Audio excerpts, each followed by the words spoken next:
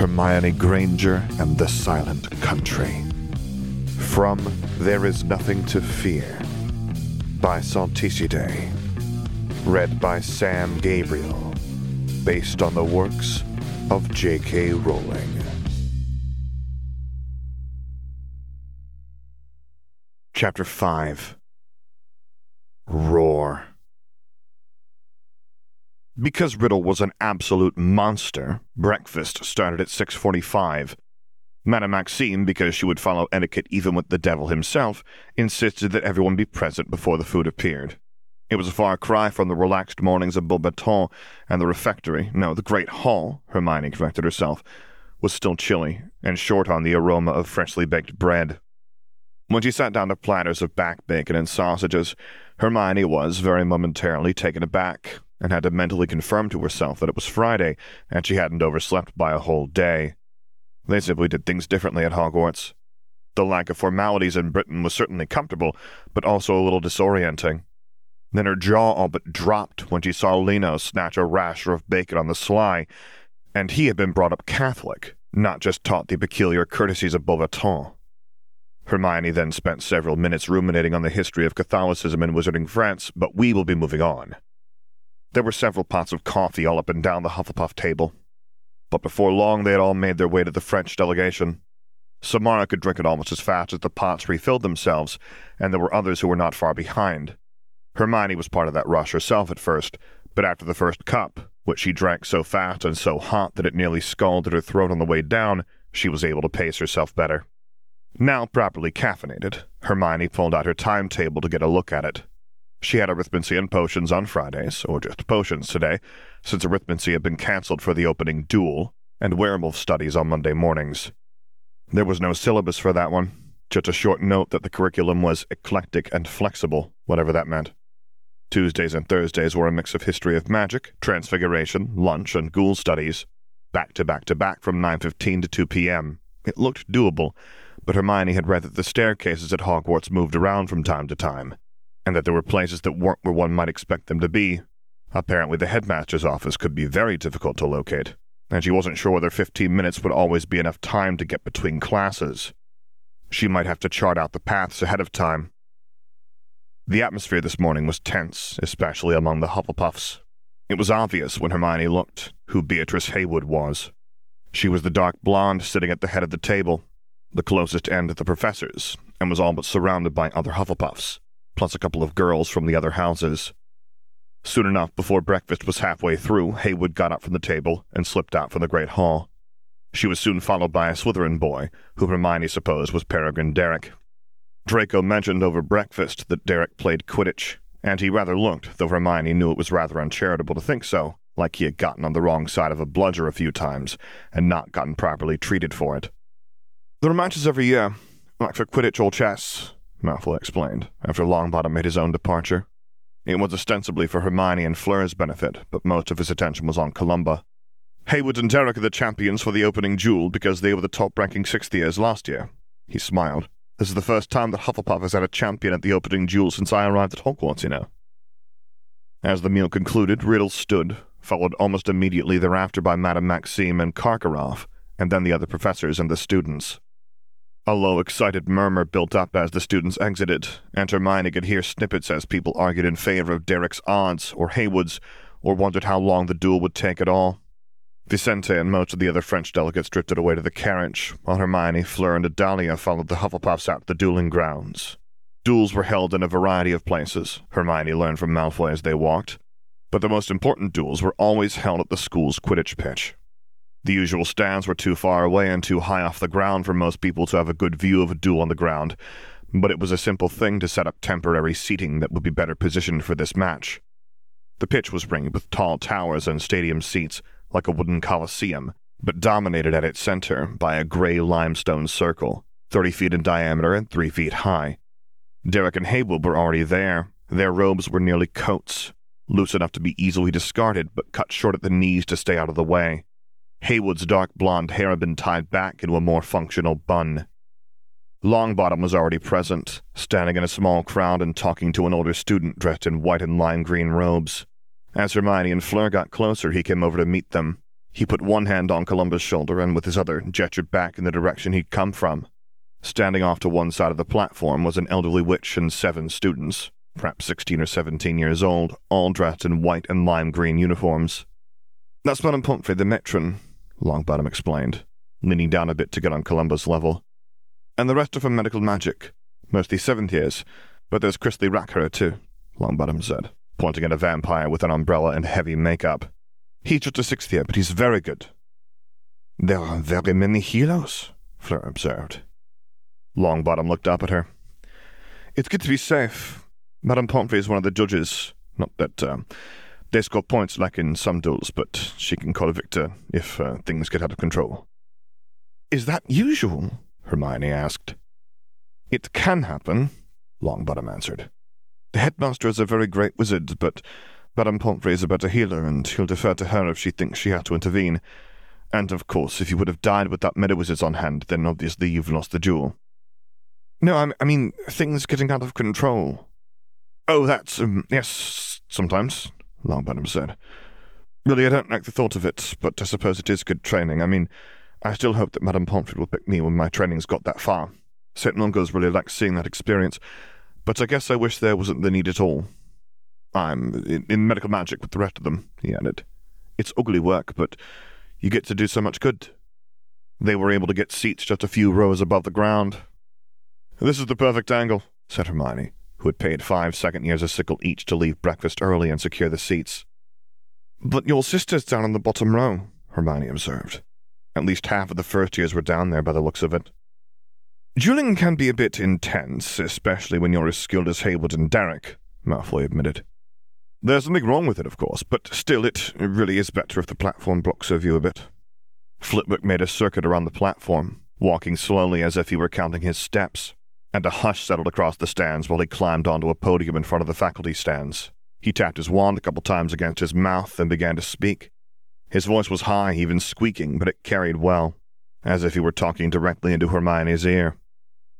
"Nothing gives me more joy than to see 2 of my finest students engaged in the sport and art of dueling," he said. "For most of your peers, the single most important question is, who will win? I hope that I have taught you well enough that you aren't thinking that way. If you think only of winning each match as it comes to you, then you will eventually lose. But I didn't teach you to simply win. Dueling is the art of perfecting oneself until thought and action merge into one seamless whole. Regardless of the outcome of this match, if you have dueled earnestly, if you have gone to your uttermost limit and plumbed the well of your potential to its greatest depth, then I am proud to have been your professor for the past 4 years. Out of everyone here, it is the 2 of you who will be most truly alive in just a few moments. I will be sitting here and watching, but only the 2 of you will really be there. The real glory is already yours," Flitwick concluded. Green and yellow sparks flew from Flitwick's wand, and Derek let loose immediately with a salvo of spells, breaking apart the arena platform and pulverizing stone so hard that it kicked up dust. Haywood raised shields, and he smashed them. She transfigured air into a pane of thick glass, and he shattered it and brought down a rain of half-molten shards. Derek was brutal, and Hermione could see how he had secured his place in this duel. But wherever Derek's spells landed, Haywood was never quite present, even if she had been there just before. While Derek lay waste from the end of his wand, Haywood simply moved. It didn't quite matter whether it was her body or the environment or a projectile that shifted position at any given point. She upset the platform beneath them both, launched herself through the air, and moved almost like she was a gust of wind. They were well matched. Haywood was quick enough on her feet that she could evade him, but she could never land a curse on him, and the few times that she tried, Derek came close to hitting her with a gouging charm or deterioration hex. 2 seats to Hermione's left, Idalia leaned forward in rapt fascination, hardly blinking. Elsewhere, the Slytherins and Hufflepuffs cheered out or howled as the tide seemed to turn one way or the other. The Durmstrangers were generally enthusiastic so far as Hermione could tell, but seemed to be cheering a little more strongly for Derek. She wasn't sure whether that was from genuine feeling or out of recognition for the table they were sitting at. If Haywood's plan had been to exhaust her opponent, then it wasn't working. Derek's movements were careful, and he looked no more fatigued now than he did at the beginning of the duel. Then, whether from a desperate gambit or a measured sacrifice, Hermione couldn't tell, Haywood threw herself almost directly into Derek, invading his space. Despite the obvious impediment, Derek cast, and cast again with the same quick slash of his wand, and before he could cast a third time, Haywood had completed her own spell, and Derek's face was aflame. He screamed, and burned, and fell to his knees, and burned, and burned. The fire continued to pour out of Haywood's wand, red, orange, white, and hungry, and Derek collapsed. Only his right arm was spared, elbow resting on the ground, fingers desperately clutching his wand above the flames. Hermione didn't know how long it was before she realized that Haywood had been hurt as well. Derek must have used severing charms because she was pressing her left hand against her side, where her robes were neatly torn and blood-stained. Then Hermione saw that Haywood was favoring her left hand, and there were fingers on the arena ground, and still Derek blazed, no longer screaming or even moaning while his flesh blackened beneath the roaring flames. Fingers closed tightly over Hermione's shoulder. "Breathe," Fleur said, and Hermione turned her eyes away and forced herself to inhale, slowly and deliberately, focusing so that there was nothing in the whole world but that breath, and the next, and the next. The audience was more subdued now, solemn or shocked or just gripped by anticipation Hermione didn't know. Somewhere in the Hufflepuff seats, she could hear one of the younger students crying. Derek continued to burn. Hermione didn't have to look to know it. She could hear the crackle of the flames. She could smell him, like charcoal and sulfur. "If it helps, I don't think Derek can feel a thing right now," Longbottom said quietly.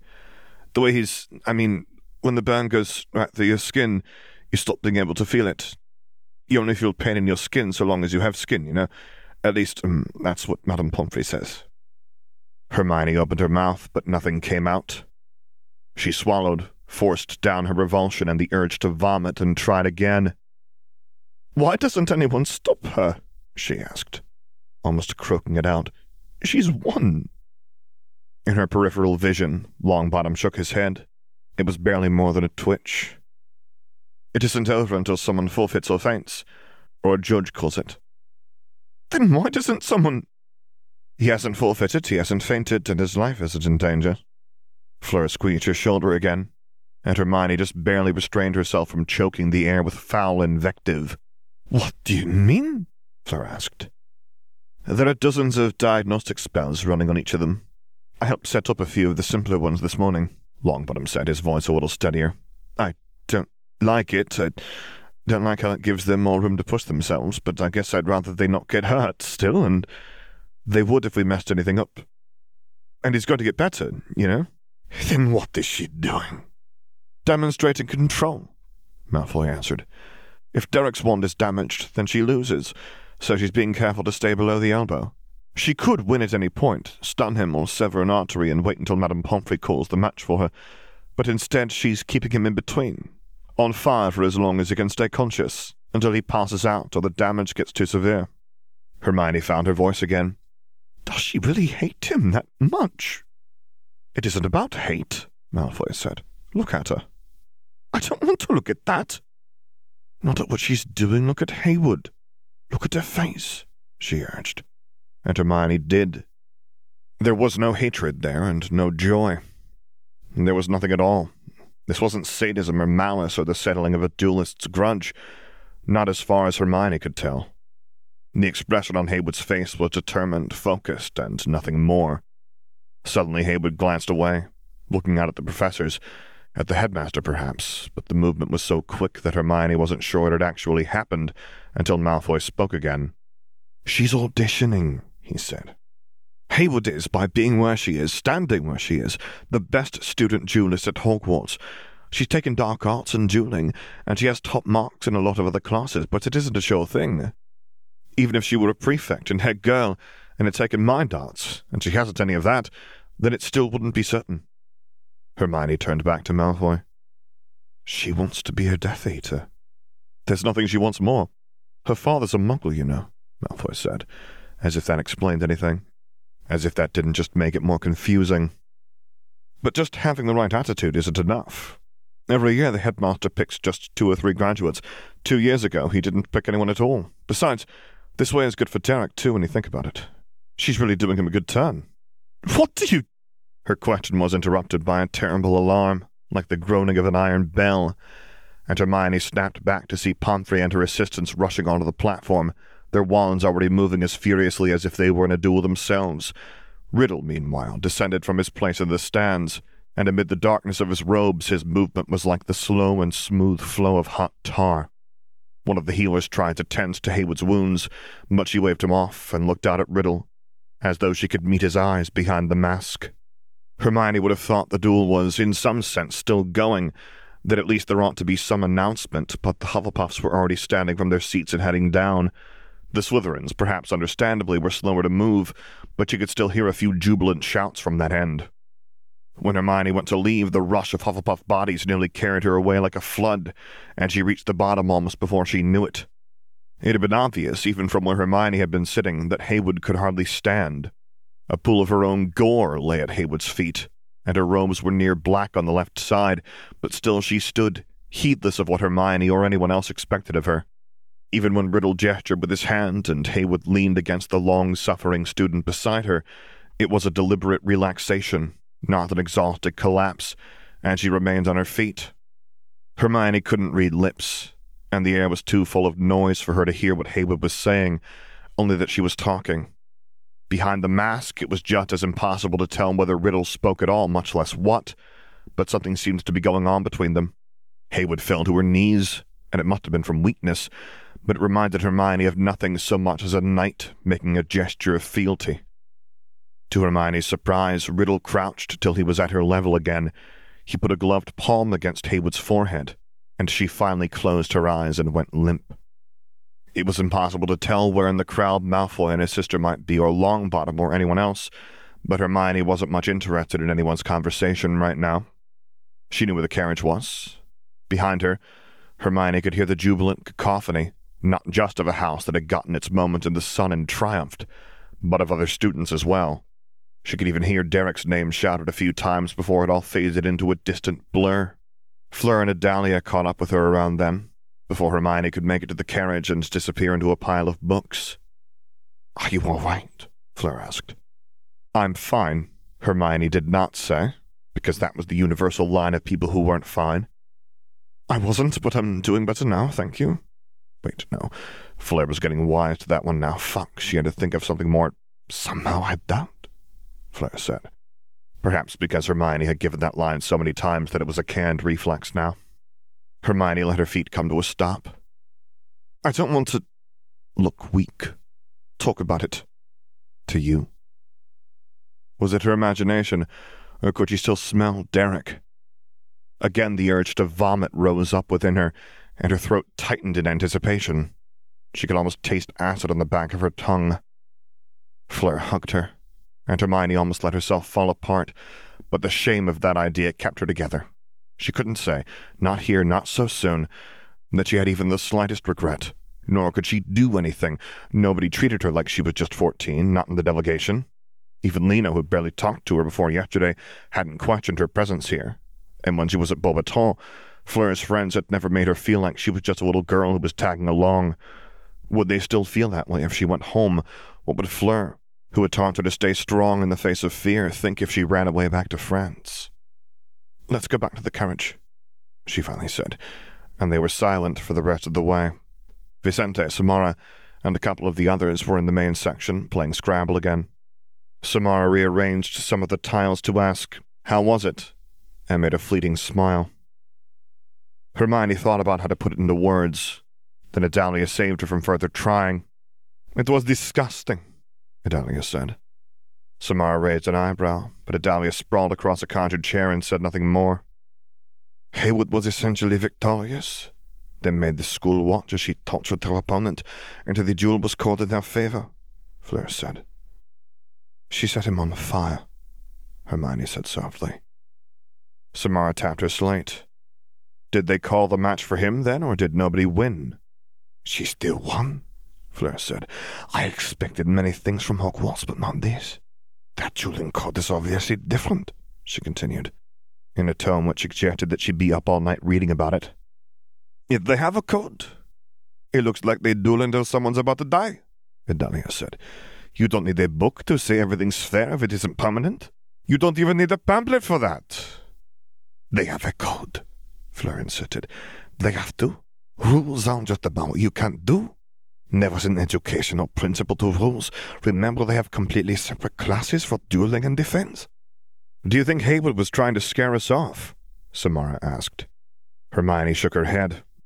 I was sitting next to a couple of Hogwarts students I met last night, and they were talking about some of it during the duel, and that's not what they thought, at least. I hope that you are frightened. Go tell the others and frighten them as well, Adalia said, smirking. Then I will be the only one to offer my name, and I will be sure to cross my wand with hers in the tournament. I will not be frightened, Fleur said. And Hermione did not say she hoped Fleur would reconsider that. It was one thing to believe that Fleur could beat anyone, maybe even Adalia, and another thing to imagine that Hermione might be wrong, to imagine Fleur burning at the end of Haywood's wand. Really, how could she imagine anyone like that? It was sick enough to see Derek there on the arena platform, and she didn't even know him. You're sure it'll be her? Vicente asked. Adalia rolled her head along the arm of the chair, just enough that she could almost face him. She's very clever, Adalia said.